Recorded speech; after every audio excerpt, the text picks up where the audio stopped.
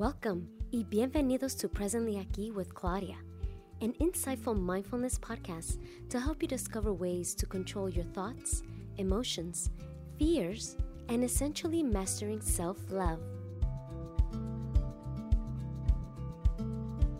Hi everyone and welcome. Today I'm hosting Johnson Chang, and Johnson is a best-selling and award-winning author of Sage Sapien, From Karma to Dharma. He is a shaman, yoga, meditation teacher, and the founder of Sage Sapien Soul Academy, where he offers spiritual development programs that use shamanic journey as the main vehicle of transformation. Oh my God, I'm so excited to learn more. Hi, Johnson. Welcome. Hi, Claudia. How are you? I'm Good so to see great. you. Good to see you too. How are you feeling today? I'm well. My voice is a little bit dropped. I think I've been talking a lot yesterday, so. That's understandable. But thank you again for taking the time. I know you're in Australia, and so it's tomorrow. So I thank you for not letting time barriers to keep us from having this wonderful discussion. Well, it's only 8 a.m. in the morning for me, so it's all good. All good. Right. Awesome. Thanks for having me. Of course. Wonderful. So I usually like to start with a few icebreakers. So my first question is, what is your favorite midnight snack? Oh, I don't have a midnight. I don't really snack at midnight. Okay. I don't have a midnight snack, but if I were to snack at midnight, I don't really crave. I can't really eat before bed, so I don't really do that. So I don't know how to answer it. No. It could be you don't, and you don't. It's fine. If I ate at midnight, I wouldn't be able to go to sleep. Right, and we wouldn't be having this conversation right now. The next one, what is your astrology sign? I am a Pisces. Okay, great. And do you know your rising and moon? My rising is Virgo, and I'm a Scorpio moon. So essentially for people who are astrology noobs, that would be, Pisces would be my sun sign, so that's my soul signature and how I operate from a purpose point of view. And then Virgo would be my personality and how I organize things, and it's quite linear, right? Very methodical. Okay. And then the Scorpio moon would then make me very intense in the way that I do everything. Yes. In my dreams, in my subconscious, my unconscious. Right. I love it. Oh my God. Wonderful. Even the way you explained it, because I've been following what you do. It's like, oh yeah, that kind of makes sense. A little bit of this, a little bit of that. And that's how you're able to create this beautiful journey for yourself. Yeah, I'm quite structured in how I present things, but I'm also very energetically intense, I would say, in how information appears for me and how I like to translate ancient wisdom tools and techniques so that it's applicable. And language, I feel, is a very important part of that. It's the aspect of storytelling, which is very much my background, being a trained theater actor. It's telling our stories, not just where we've come from, but also how it lives and moves and breathes through our bodies. Yes. And that's a lot of the work that I do, is how do we transmute that? Because a lot of people who are on a spiritual path or anything to do with personal development, they've done a lot of cognitive work where they understand where things are coming from. Right. It's that very traditional format of talk therapy where if you were to work with a therapist, they would get you to reflect back on how you got to where you are right now. Right. It's kind of what we were talking about earlier with time. It's like, how is it that you are in LA yesterday, 17 hours behind, and I'm in Sydney, Australia the next day forward? But in actuality, we're all here in the same moment, right? Correct. So this concept of time is very important to understand and to dismantle when we're looking at healing, because it's a barrier. It's a construct. It doesn't really exist. Right. So if you spend 7, 8, 10 years, and I have a lot of clients who tell me this, looking at why they are the way they are because of something that happened in the past, it's very important as a first step to healing. However, what then happens is we get trapped in, well, I am the way that I am because of this is what happened to me. Right.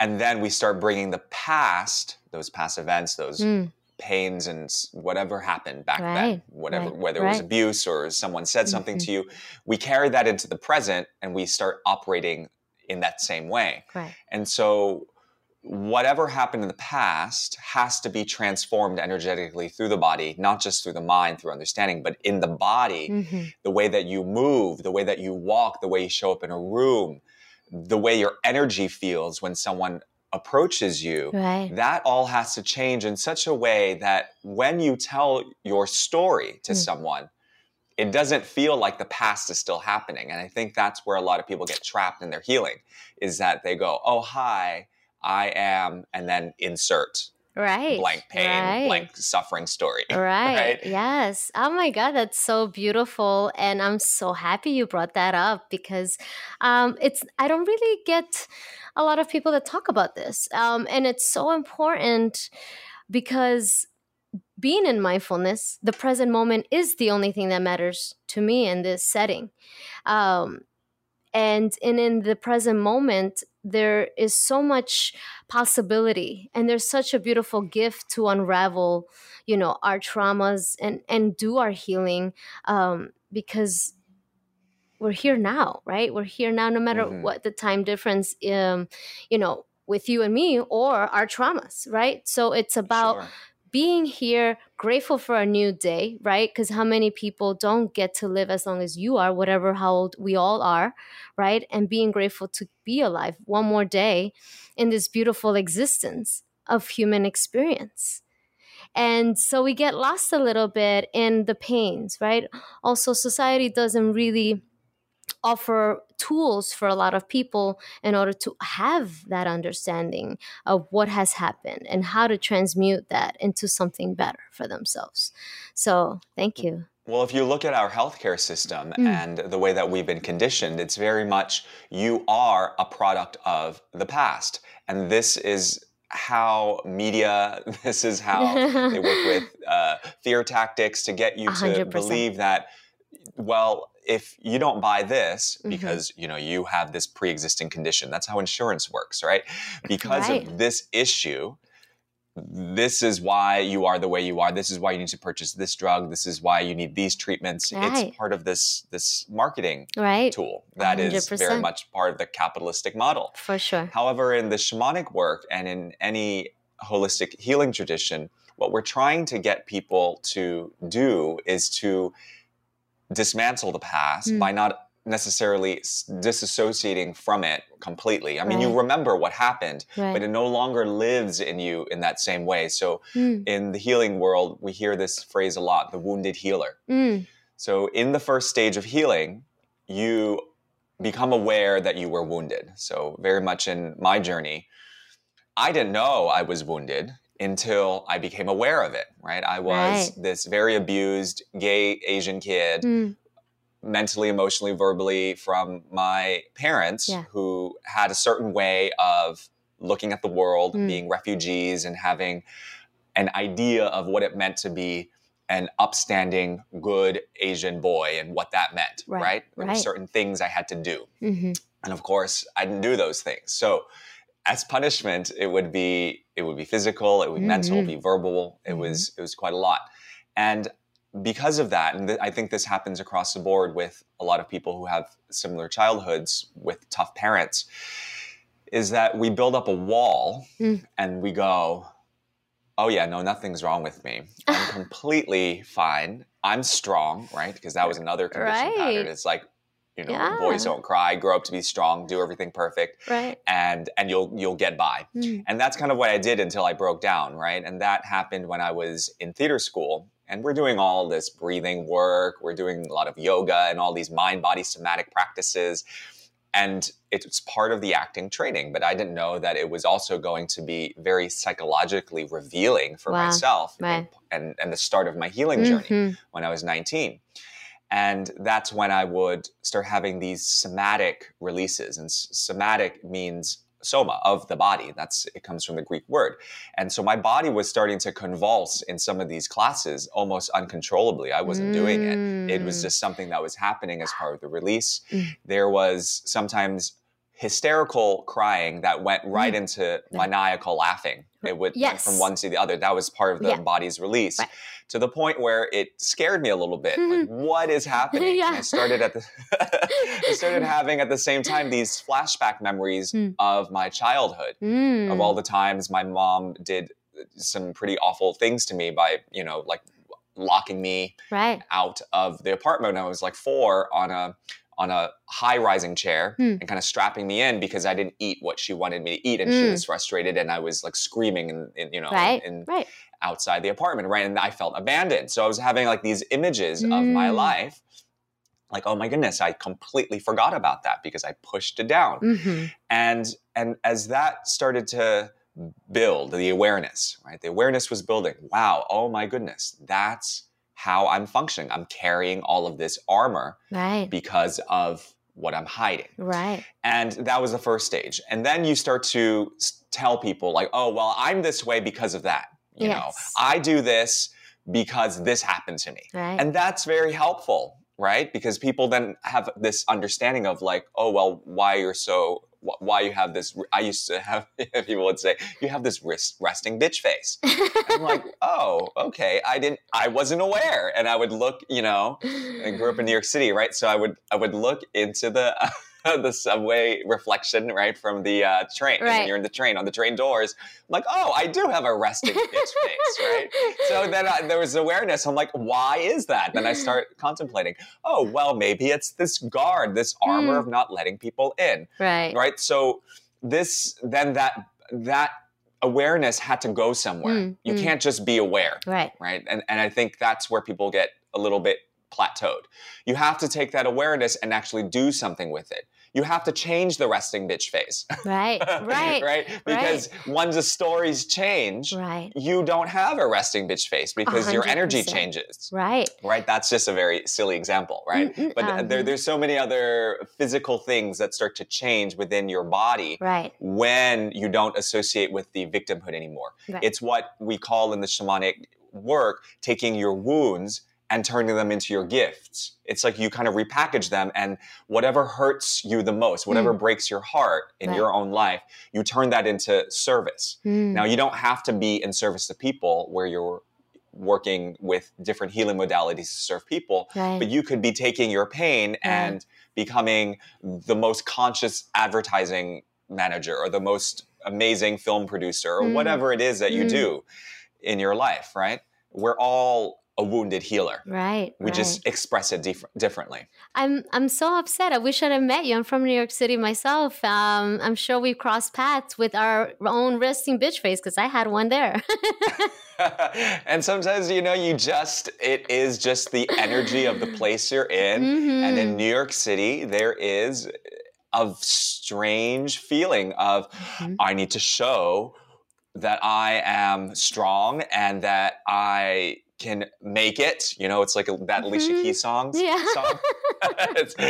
It's the conquer. What is it? Oh God, the lyrics of like. If you can make it here, you can make it anywhere. Right? Exactly. Right. Yeah. It's a very pushy energy, and when you're in that field, your body has a very natural predisposition to just go into defense mode, and that's perfectly normal. So whenever I visit and I go home, I do go into this kind of, who is that?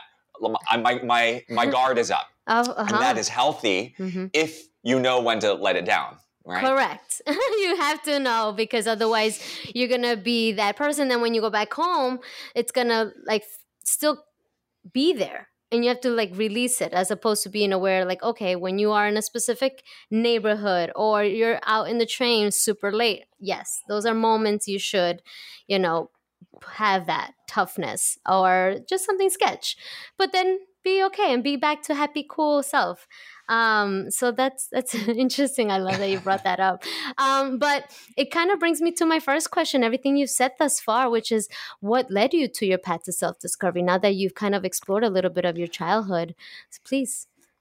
Yeah, that was very much, so it started when I was in theater school and we were doing all these strange exercises. What I didn't realize at the time, in our voice classes, we would have to do a lot of yawning breaths, a lot of, if you've ever taken an acting class or people don't necessarily know what happens behind the scenes Right. in an acting training program unless like you've been in it. But you do a lot of energy work, actually. We had movement teachers that were, my first year movement teacher was an osteopath who introduced us to energy work. And she was working with a pendulum, actually, Ooh. and scanning blocked energies in our bodies. Because if you think about it, as an actor, when you play certain characters, you cannot be yourself in terms of, you can't, not that you can't be yourself, that's not the right way to put it, but you can't carry all of your personal habits into every single character. Right. Because every character has a different backstory and a history that you have to show to the audience. So if, let's say, a character has a limp, you need to figure out how to make that limp work for you Right. without hurting yourself, of course. And in order to do that, you have to have a very clean mind, strong body, because if you were doing a limp for an extended period of time, that starts to take a toll on your psychology. It really does, right? Because you the mind and the body are completely interwoven. Right. You might start to believe that that is you. You might get confused. Right. And you might start to believe, of course, a lot of these dramas are written with very dysfunctional characters, right? You might start to believe that you are that character. Right. So as part of the actor's self-care tools, we do a lot of work to it's like a painter where you kind of clean the canvas. So it's blank and you start all over again. Right. So a lot of the work we did was like that. But in doing that, what it started to uncover was all this childhood stuff. We did a lot of chakra work in our voice classes to discover how to express our voice through the different chakras. And at the time, I was a very atheistic kid, right? Teenager, into because that was my view in the world. It was like, well, the world's so horrible, like there can be no God, right? That was where I was coming from. So all the chakra stuff, all of that stuff for me, it was very woo-woo. I was like, okay, whatever. I'm just here to study to be a really good actor, and that's it. And all of this stuff is part of the acting training, so I'm going to do it. What I didn't realize was that all of this chakra stuff, all of this breath yawning work that I was doing, all of the yoga that we were doing was actually leading me into the path that I am now. Like then I didn't see it. But there was a point in time where I then decided to enroll in teacher training to become a yoga teacher. And since then, I've been training yoga teachers for the last several years, and I've been teaching yoga for over 12 years. And then that led into Pilates and then meditation and somatic body work and Reiki. And I became a Reiki master. And then shamanic work kind of was the last thing that came on top of all that really put everything together for me, because the yoga work for me was the path of discipline. It's very structured. It's very methodical. Do this, and it has these benefits. Do it 5 times a day, and at these hours, it's very structured, actually, if you look at the yoga practices. Right. You develop a discipline, you get on your mat, you commit to, right? It's very 1, 2, and 3. The shamanic work is it's very much about surrendering and listening to nature and connecting to spirit in a way that is more in flow. So it might not look the same every day. Your meditation practice from a yogic perspective would be inhale for 1, 2, 3, 4, exhale for 1, 2, 3, 4, and do that for 20 minutes, and then commit to that 5 times a day, right? And just practice stilling your mind. This is very much the yogic and the Buddhist way. The shamanic way is very much like, okay, on this day, because spirit is giving you the message to drum and to rattle and create a ceremony down by the river. You're going to go down and meditate there by the river and bring your rattle and your drum. And then the next day, you feel this call from your power animal where you're going to lay down on your back and you're going to become, this full-blown energy of the reindeer and feel that move through your body. And that might be your practice that day, right? It's more about listening, and it doesn't look the same. And there's a lot of movement that happens in our meditative states. So though shamanic journeying and meditation are very similar in that it brings us to what we call an expanded state of consciousness, the way in which we get there, I say drop in or tap into it, it's a little bit different. It's a different pathway up the mountain, if you will. Okay. And I just find the combination of both, having the structured discipline and this free flowy it's kind of like having like ballet, which is very like Right. doo, doo, doo, doo, all these lines, 1, 2, 3, Right. and then like contemporary dance, or Right. like, Just free you know, flowing. salsa, where it's Right. like, you know, right? It's like that, right? So, and I think all of us on a healing journey have to find what works for us. Right. You know, do you like ballet? Do you like salsa? Like, how do you want to go there? Right. Absolutely. Right? Absolutely. And my next question was, what was your pivotal moment into going into this? So how did you, even though you had all these experiences in your acting class, right? And that led you to where you are teaching and being a shaman. But what was it that you were like, you know what, acting is no, actually, let's keep going on this path? Was it like a calling, or how did it come for Sure. you? My world into facilitation happened really fast, and it was like a roller coaster. And it was happening at the same time as I was just getting out of theater school, Right. out of university. And I was meeting so many people very quickly. And I think sometimes it just happens because of divine grace, Right. and you meet the right people at the same time. Yes. I was meeting so many people, and I was doing so many trainings, all kind of rolled up on top of each other. Wow. And that was the door to the next thing and the next thing. And when I was doing energy work, I somehow was working with a lot of people who had terminal cancers, right? People with terminal stage 4 breast cancer, liver cancer. I don't know why, but that was what was coming into my field. Interesting. And I was working with a lot of clearing symbols at the time. So a lot of the work that I was doing from Reiki and also from the somatic body work was using symbols to extract dense energies out of people's systems. And while I was doing that, and I was very much in the beginning phases of doing that, I'm very much a feeler. I'm very kinesthetic in my system. I studied Kung Fu as a kid. And so I've always been a mover. In the beginning, I didn't see as much. It wasn't very much about the visions. But in this process of working with these clients, I could feel all their stories of all their dreams and their regrets, and all of that was coming out through my hands. Wow. And occasionally I would kind of get these flashes and of their life, and I'd get super, super emotional because I hadn't yet engaged with the shamanic work then. I didn't know how to engage with the symbols in that way and to voice it out loud. So it kind of got trapped in my system. So I got very sick doing that work. I even turned yellow for 7 days, where I had an acupuncturist friend do some detox work on me, and I was out for 7 days. My eyes were yellow, my skin got really yellow. I couldn't move because I had taken on all this stuff. And then what kind of flipped, and before I say this, I was also at the same time denying that I saw or felt anything. Right? I have this very funny relationship with in my development where when something happens, I go into oh yeah, no, that didn't happen. That can't be right. Right. There's a bit of doubt, a bit of questioning, right? For sure. For sure. And now I fully listen, but that's kind of how it started.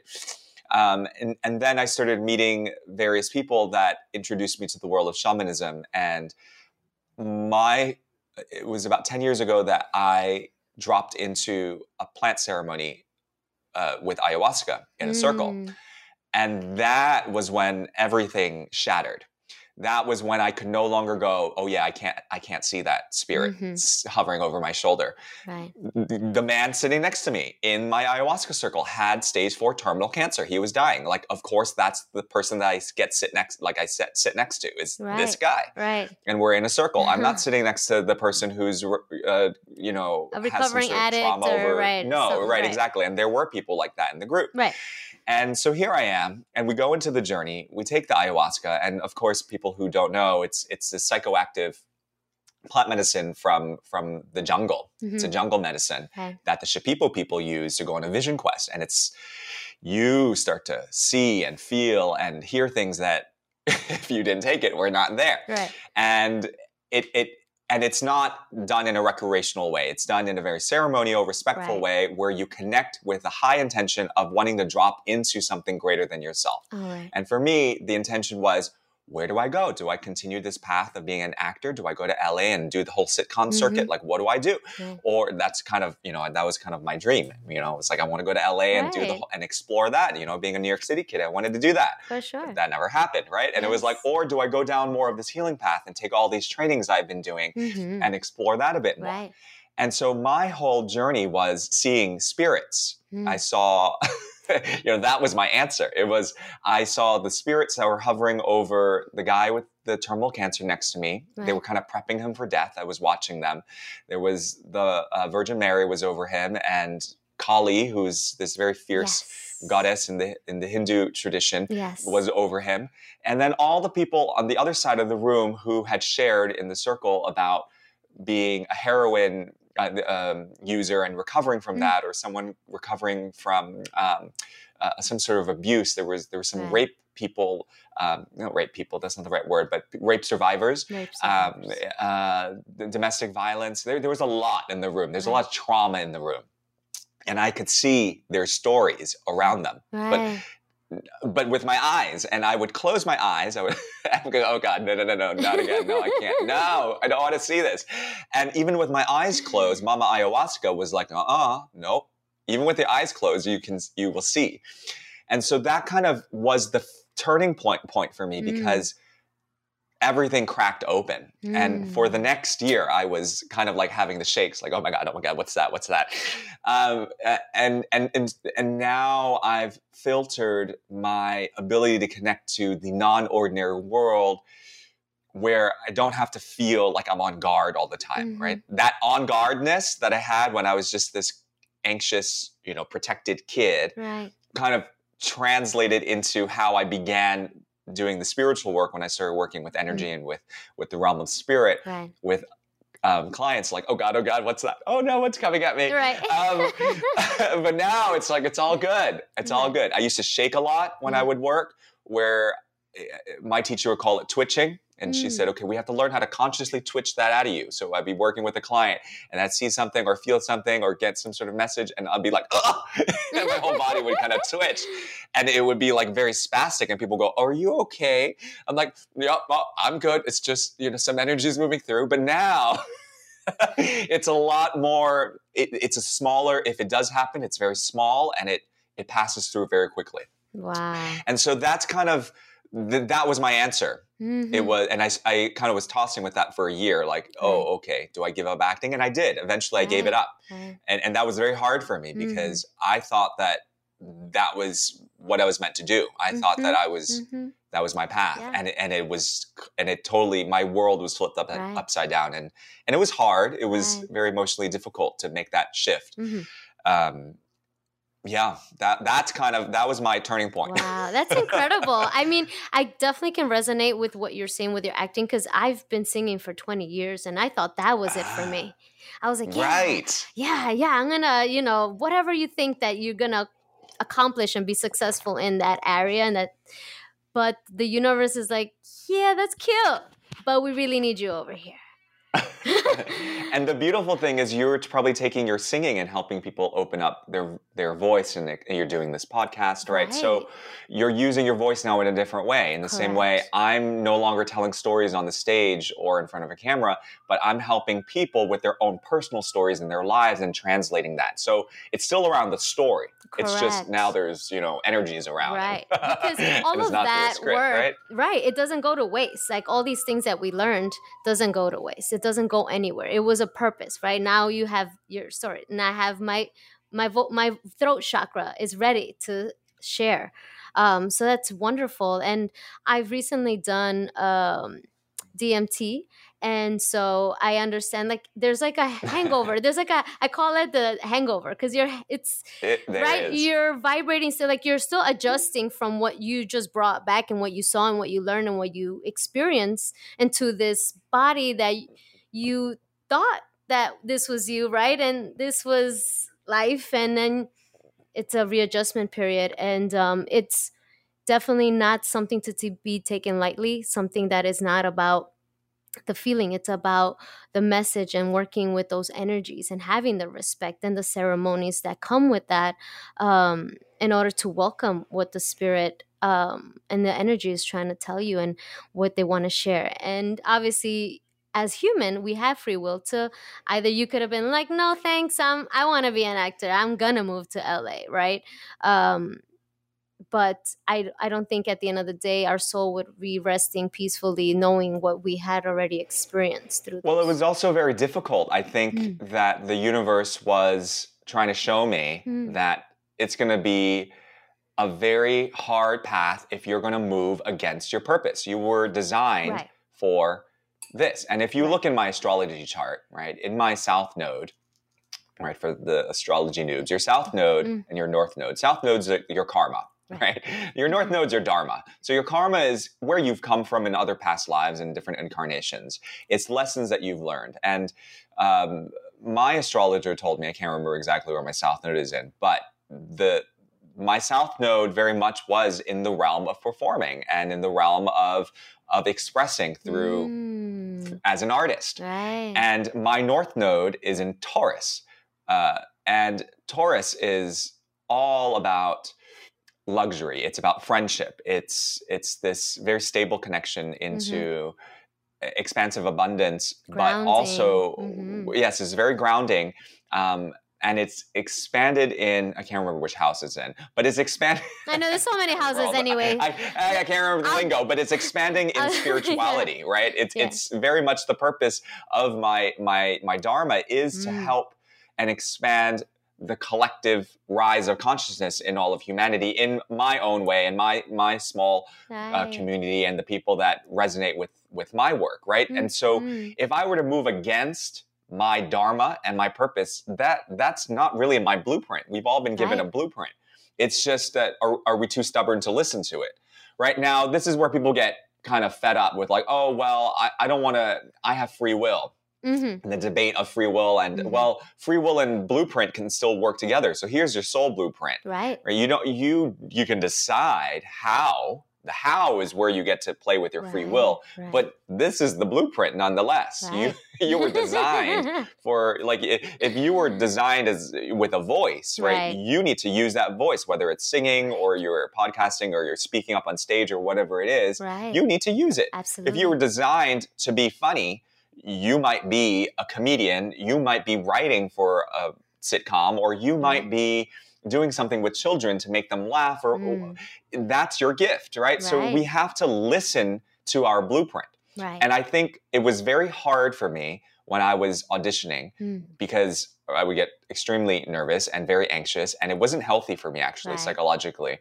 I wasn't prepared or equipped to deal with the harsh world of auditioning. And it also was a lot of this struggle, push energy to get an audition, to get seen. And it wasn't happening gracefully. Whereas when I stepped more into this world, the clients came more easily. It just kind of, I don't really have to work as hard right now than, when I was in the acting world. I was hustling. But here it's like people fall into place, the people that I need to meet, the people I need to work with as clients. Abundance starts flowing, and it's like, oh wow, okay, let me try this out for a while. I'm listening now to spirit, and everyone has that, this struggle between the karma and the dharma. So what is the process of your work, what you offer, right? From your karma to your dharma. I really love that. What is the process? What can people expect if they're they want to contact you? Sure. Yeah. So I love release work. So essentially, kind of how I talked about my journey is how I work with people. Because if you think about it, we're all like little radio towers, and we emit a signal. And we broadcast out a signal of people who will resonate with how you do things. Right? Just like you have your favorite singer or your favorite TV show, it just speaks to you. And because you are you and I am me, and we've had our different life experiences, we're all saying the same stuff. And different teachers are saying the same things. It's just that we're talking about it differently from our own unique lens. And we tend to help people in the way that we helped ourselves, right? You know, when you're looking for a mentor or a teacher, you listen to their story, you go, oh, okay. So, and you go, oh, I see a bit of me in that story. And I feel that I want to go through that process. And so for me, it's very much the first step is acknowledgement and awareness of the pain, of the suffering that happened, whatever that story is. Right. Oftentimes I work with people who have this feeling of neglect or abandonment or some sort of abuse in their childhood. And then they've had to become this very strong person. Right. You know, I lived in Singapore for 6 years, and in Asia, the women there are very type A when it comes to business, right? So I tended to attract a lot of these high power executive type of like powerful women because, you know, they have this childhood of, generally speaking, across the board, it's like, oh, I had to prove to my parents something because they saw me as this, you know, second-class citizen, right? Though they weren't a boy. So, and now that I'm in charge of a team or in charge of a company, like I have to be this, I have to wear pants and I have to be a certain way, right? And so they resonated with me because I broke away from the traditional Asian family way of living, which is you very much take care of your parents till a certain way, and you have to always bow down to whatever your parents say. It's a very nuclear family type of relationship with Asian people. And I think also similar for Italians, and right, you kind of live in the same household for like 3 generations. And Latinos are the same. It's the same. You just yes, exactly. Yeah. Same across the world, just different ways of doing this, and it's very atypical for an Asian kid to separate yourself from the family. And I had these clients who were like, oh my goodness, what did you do? And how are you okay? How are you functioning right now? And then like, I'm 45 and I'm afraid of telling my parents, you know, that I'm going to get a divorce. Like I'm hiding it and I'm living in secrecy. Right. And I'm like, you know, running around like, talking about my gayness and about and talking all crazy about healing, and they're like, you are out there and you don't give 2 fucks. Like how did you do that? And so that the very first step is acknowledging the secrets and the pain in the past and being okay. I mean, I don't have to share all of my, you know, all the details, but people have to be willing to share it first to a closed group. So I've been working a lot with closed groups first, where people have the ability to share that. They feel the stuff safe, that they were never safe to express, through the voice, their story. Where we have to hear the story first, where they came from. Then we have to dismantle that story.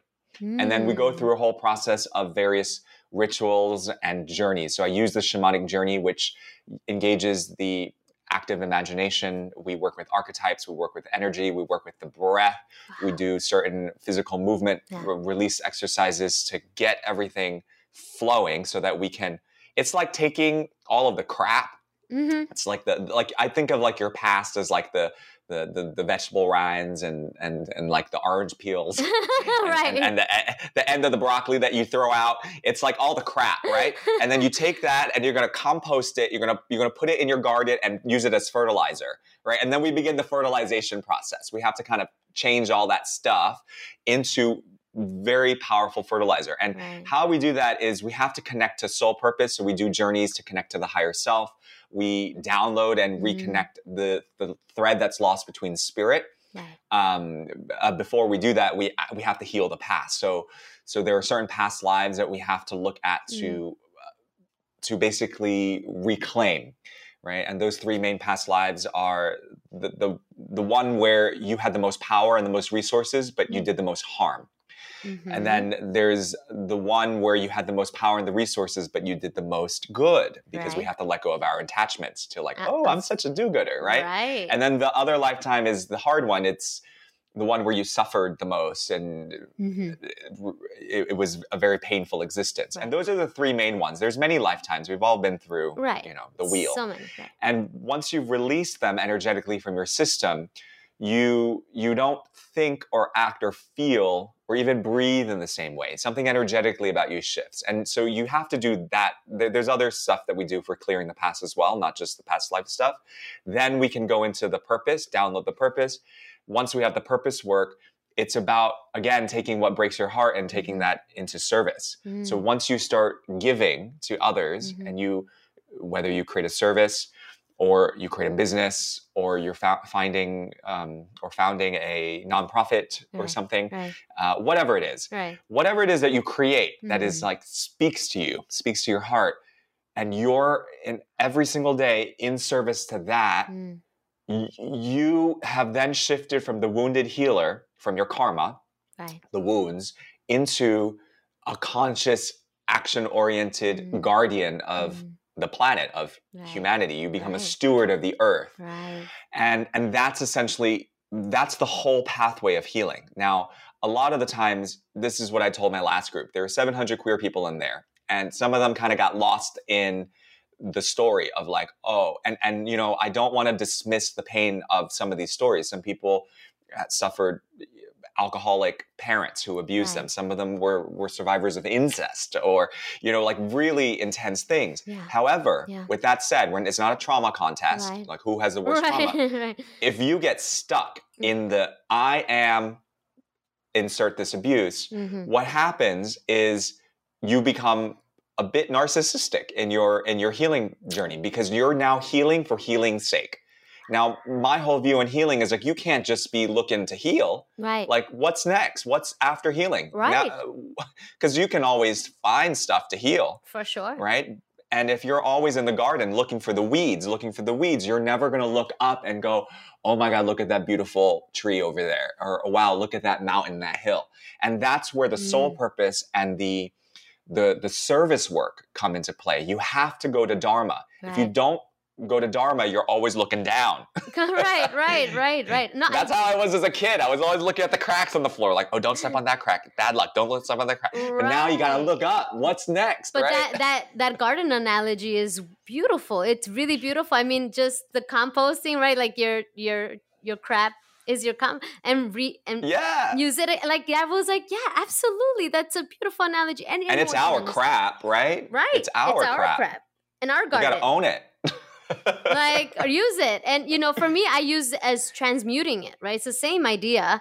It's just what was there, but that's not you. It shouldn't dictate, yes, XYZ happened to me, but those are not the things that make you, right? And releasing that and becoming this beautiful being of light. I really love this process. I've enjoyed just listening to what you were saying and how, you know, what you're offering. I love it. I'm so in love with it, and it's so needed, because you do, like, as you said in the beginning, that you bring a practicality to what these terms are in this healing work, right? Because it can't be lost to a lot of people and why you should do it. It's a bit scary. It is scary, right? And it's not common. So definitely the way you're voicing it and explaining it, there's definitely, you know, that is why. And having the understanding of what you're doing, not just for healing's sake, right? And being in this space, understanding your own soul's purpose, and why the abundance, why these people come to you, and knowing it's not like, oh, surprise, it's a coincidence, I didn't expect that. And, you know, it's like, you know why these people come, because this is what you're able to offer whomever is coming your way. It's beautiful, incredible, Johnson. I am pleasantly surprised by all this beautiful work that you're doing, and I am beyond grateful for you sharing your time with me. And are you offering? Is it more in person, or are you offering it online as well? So a lot of the work I'm doing now is online. I'm locked down currently. Again, third lockdown in Australia. Third. We've only had one. That third? That's nuts. Well, we had little breaks in between where we came out of it, and now this one's probably the longest one we're in. Okay. That's a whole nother talk. Oh, yes. That's why I'm not asking any more questions. But a lot of the work that I do nowadays, because I moved to Australia almost 2 years ago, and actually I shifted because I had a physical studio when I was in Singapore, and for yoga, meditation, and Pilates and healing work. And I came to Australia to start a digital academy. And it actually coincided with the beginning of COVID, a few months before then. And so that's kind of where a lot of my work is. So I do a lot of group containers. So the group work I find really powerful. It's the quickest way to heal. Right. I used to do a lot of one-on-ones, okay. but I find that in groups, there's a lot more accountability, right. and people cannot hold on to their stuff as long. Right. And it really accelerates the process. So I do group shamanic journeys, and that happens in 8-week containers. I'm also working on a facilitator program for those who are coaches and yoga teachers, and whether they're in some sort of service. They could be social workers or even psychologists or some sort of therapist or right. Reiki healer. And it's giving them the tools to facilitate shamanic breath work. So, because I come from the breathwork tradition right. from a yogic way, and then using the shamanic work right. to make it a little bit more ceremonial, right. to make it more energetically in the process of surrender and flow. And it's a 8-week facilitation program that's geared for facilitators, and that's happening. I haven't set the dates yet because I'm just revising the curriculum, and there's a lot. There is a lot. There's a lot in there. There's a lot of writing. So and it's great right. to be in lockdown because I'm just sitting here writing. Right. like, just sitting writing and downloading. So that will be around October, November. I will allow spirit to decide when that is. Absolutely. When the time is. And that's kind of where my attention is more on is in facilitator training right now. Amazing. I might have to wait and see until October, November. And it sounds really interesting. For me in this space, it's all about growing and learning and helping. And if I can, put more into the tank and improve what I'm able to share, absolutely, and that's why I love meeting people like you. We can also help each other, and just because our main goal is the same, right? To awaken yes the human collective. And I always say this, and I'm always gonna say this in every podcast. It's why I bring on these beautiful beings is because we're doing this for you. Right? It's not like we're doing the work too, but we're here to help each other, and we'll find each other. But we're spreading the message and talking about this because, the listener is who needs it, right? The person who's out there kind of lost, kind of stuck, knowing what life is, what does anything mean, right? Just going through the motions of life and not understanding, and just giving access to these beautiful humans that are out there really trying to help you and help you navigate what this life is and what is your soul's purpose, if that is this lifetime for you, right? To find that out. If it isn't, it isn't. And, as Johnson said, you come back, and then maybe in the next 3 lifetimes, you might run into him and he's like, oh yeah, I remember that lifetime. I'm trying to get out of this lifetime. No, I mean, I want to go to a different universe after this one. Right. I don't want to come back to Earth. I said the same thing. I was like, okay, well, I'm this done is fun. with the density of this dimension, right? So this is. I mean, I'm joking, but there is in the Tibetan Buddhist lineage and also in the yogic lineage, it is about acceleration. It's not about rushing. Some of us need more time. We need more lifetimes. But I've been here a lot of times. I remember a lot of lifetimes. And I don't necessarily want to be here for another one. Right. And when we can get it done, right, I might be here for one more. And then, but after that, right, if we can get it done, we can then move into the next cycle of reincarnation, which would be in a different universe with a different planet, with a different set of rules, different laws of physics, right? So that we can have new experiences. And that's how consciousness constantly evolves. Where if we always come back to the same old density, right? Because Earth is dense, right? We have certain physical laws that keep us stuck and trapped. And it takes longer to manifest things because of space and time. That creates a gap between when we think something and then we create. Right. When we go into higher realms, right? And this is actually quantum physicists have done a lot of research on gravitational fields around different universes and different. They're not the same, so we can expect then that the gravitational pull is not the same. Right. The laws of physics there are not going to be the same. Things might float there a little bit more. It might be quicker to manifest things, you think, and then boom, it pops up. So that is, if we think about things in a wheel, right? This is kind of how consciousness works. As we're moving around the wheel, we're not trying to get stuck in one point. And when we reincarnate as the same or a different person, but with the same kind of issues and the same stories, we're stuck on the wheel. We can't move. Right. Right. So we don't necessarily want to come back and repeat the same thing over and over again, because it's going to be much harder the next time around. Yeah, for sure. So we want to do as much as we can in this one lifetime that we have, in this one unique lifetime, so that we don't come back with the same themes. Right, absolutely. And, it just question that popped into my head that I have you in front of me now.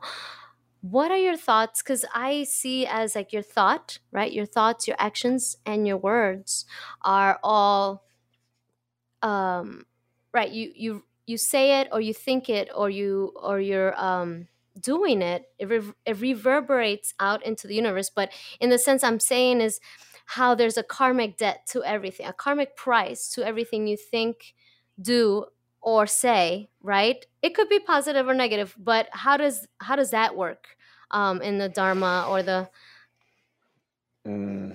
Yeah, karma is interesting because that's a whole nother topic. Karma is not what we think of in a very simplistic sense of karma's a bitch. Right. You no, this definitely. Phrase but how where it goes around, it comes around, right? And a lot of people think there's this boomerang effect of karma. That is true to a certain degree. Also, it depends on how you can also clear karma. It doesn't have to have a boomerang effect. Because, so here's an example. Sure. You think about stealing something from a store. Right. I'm not going to lie. Me and my sister were shoplifters as little teenagers, okay? That's what we did. I'm going to own my compost, okay? There was a thrill in it, right? And you think about shoplifting, right? Let's say you have the thought. If someone says karma's a bitch, right? Then you would either get caught, you might go to juvie or whatever it is, or, there's just certain consequences. We often think of karma as consequential. Right. And that is the case when we are trapped energetically in a certain state. If you're trapped in a certain state of density in your energetic body, yes, it is consequential. You will get that boomerang effect. Right.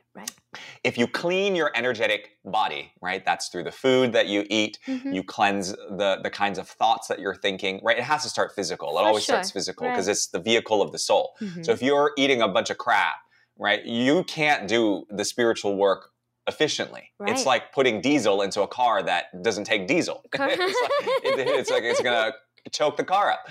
So you have to put the right kind of foods for your elemental constitution that make you go efficiently and smoothly. And then you're able to drive down the highway. And when you're down that highway, karma doesn't hit you as hard. So you might have, the echo of the thought of, when I was a teenager, I used to shoplift things for fun to see what I can get away with. And then you, let's say, have that thought again when you're an adult. You don't get the boomerang effect of that coming back to you because it's just a passing thought that it's not attached to anything. Right. Does that make sense? Absolutely. When your energetic body, when it's dense, so it's like, I do think about it sometimes when I reflect, but it's not like I'm going to, the popo's not on coming after me like years later because I had that thought. So thought doesn't necessarily translate as the boomerang when it comes to karma because it depends on your energetic state and how you're vibrating. It's more about the energy in how you're vibrating versus the kinds of thoughts that you're thinking. Like that's the first thing. It's because before thought is energy. Right? It's the energetic state. So your energy then informs what kind of thoughts are being invited through you. So thought can be formed who's thinking the thought? This is Right. the very essential Buddhist question. Who am I? Who's thinking this thought? Correct. Is it me or is it from source? When you upgrade your perspective and your view of consciousness, you're no longer thinking the thought. Yes, the thought is happening through you, Right. but the thought is also being inspired from I am consciousness. It's inspired from the source that created all of life. Right. So if that's the case, no boomerang's going to come around and hit you in the butt, Right. you know, because it's coming from source. So, Right. So so the thought, you have to think about you have to reflect on the kind of the thought and where it's coming from, and also if it's in alignment with the energetic state you're in. And if there's alignment and harmony there, then your karma, your karmic debt, it doesn't really exist, actually. It's not, there's only karmic debt because we're in a energetic state of density, and that's why there's karma. Wow. If we upgrade the energy field, there is no karmic debt. Right. Because you connect with source, source doesn't have karma. Source is pure. Right. So this is kind of the path of clearing karmic debt, to realize that we are then source, so that we can then create from no karma. Yeah. Wow. No, I hope that was that made sense. No, it did make sense, and you answered my question. Even though I was asking, I'm like, is this even a question? So you understood what I was trying to go with, you know. So I appreciate you. No, that's opening up a whole nother can of worms. Yeah. No, I was like, I definitely feel like you would be able to, you know, simplify what I'm trying to express here. So thank you. Yeah, because it's complex, but it's also simple. And if you look at Buddhist texts and you look at different schools of different sects, from how the yogis and the Buddhists talk about karma, karma is talked about very differently depending on who you ask. Right. And across the board, karma is essentially action. So which means that it's consequential. You do something and something happens. Right. However, from a shamanic point of view, if you exist in what we call timelessness, or the infinite expanse of awareness and of consciousness, then you are not bound by the rules of time and space, which is a very quantum science thing. If you break through that level of consciousness where you're able to be in the past and the future at the same time, now we're getting a little sci-fi here, but that's very much a shamanic way of working, is that we are healing the past and the future at the same time in the now. And so that's timeless. If you can break through space and time, there is no karma. Right. Interesting. Because karma is only bound by space and time. Right. 100%. Beautifully said, Johnson. I am so grateful to have spent time with you and to have met you and to share this time with you and learn from you, of course. And I, you know, as far as you are, I feel you from here. So thank you so much. You're such a beautiful Maybe I'll be in LA sometime. Who knows? Hey, if you're ever in town, I love LA. Come, please. I would love to meet you. We can go out and, you know, have a little fun out there. But we can go to a dispensary or something. Yes, that's a lot of fun in LA.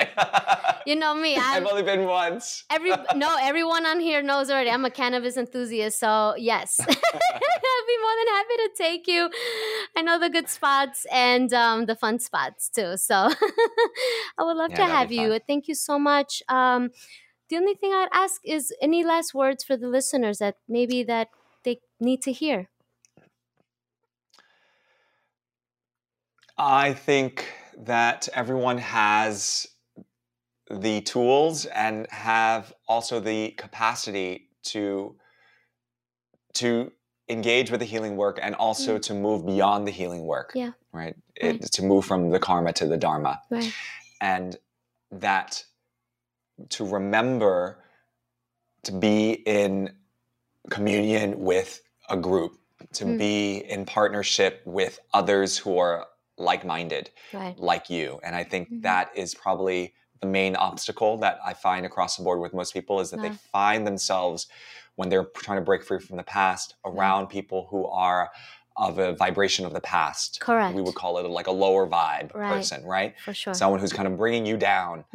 And if you are on a true path of trying to break out of that, you need to surround yourself with people who are not in that vibe. Right. And when you can have one or two or a group of people, whether it's a group coaching container, or it's new friends that you're meeting, or you're Right. doing things differently, you're going to new events to meet different kinds of people. Right. Maybe you're not going to the same club, meeting the same person, Right. but you're going to, let's say, a sober event or a consciousness-based event Right. to meet a different kind of person, right? That is crucial to upgrading yourself, your consciousness, your where you are in your journey, and that is the quickest way, is in communion with others. Beautiful. So I think that's all I'll think say. a lot of people will resonate with that, I'm sure, and a lot of the things that you said. And anyone out there listening that they feel they've resonated, feel free to contact Johnson. Where can they contact you? I have my socials. They'll be on your show notes, right? They will be on my show notes. There's Instagram. There'll be on my Facebook, and also you'll be on my webpage, so it's unlimited. Okay, there's no excuses, y'all. There's a link also to my website and also to our schools page as well, Sage Sapien Soul Academy. So, yes, definitely. Feel free to connect, send an email or DM or a question, anything, just to get it started and just be curious. That's it. So thank you again, Johnson. Thank you, been Claudia. a blessing. Thanks for having me. I'm beyond myself and grateful to you today. So thank you. Thanks so much. Have a great day.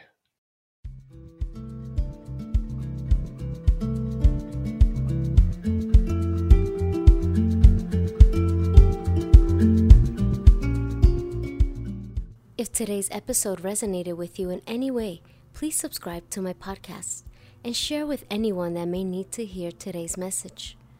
You can find me at Presently Aquí on all social media platforms. Gratitude donations are also accepted via Venmo at Presently Aquí. My wish for all of you is to find the courage and strength to start the path to self-love through mindfulness, because you deserve it. Remember, the breath is the secret, and always lead with love.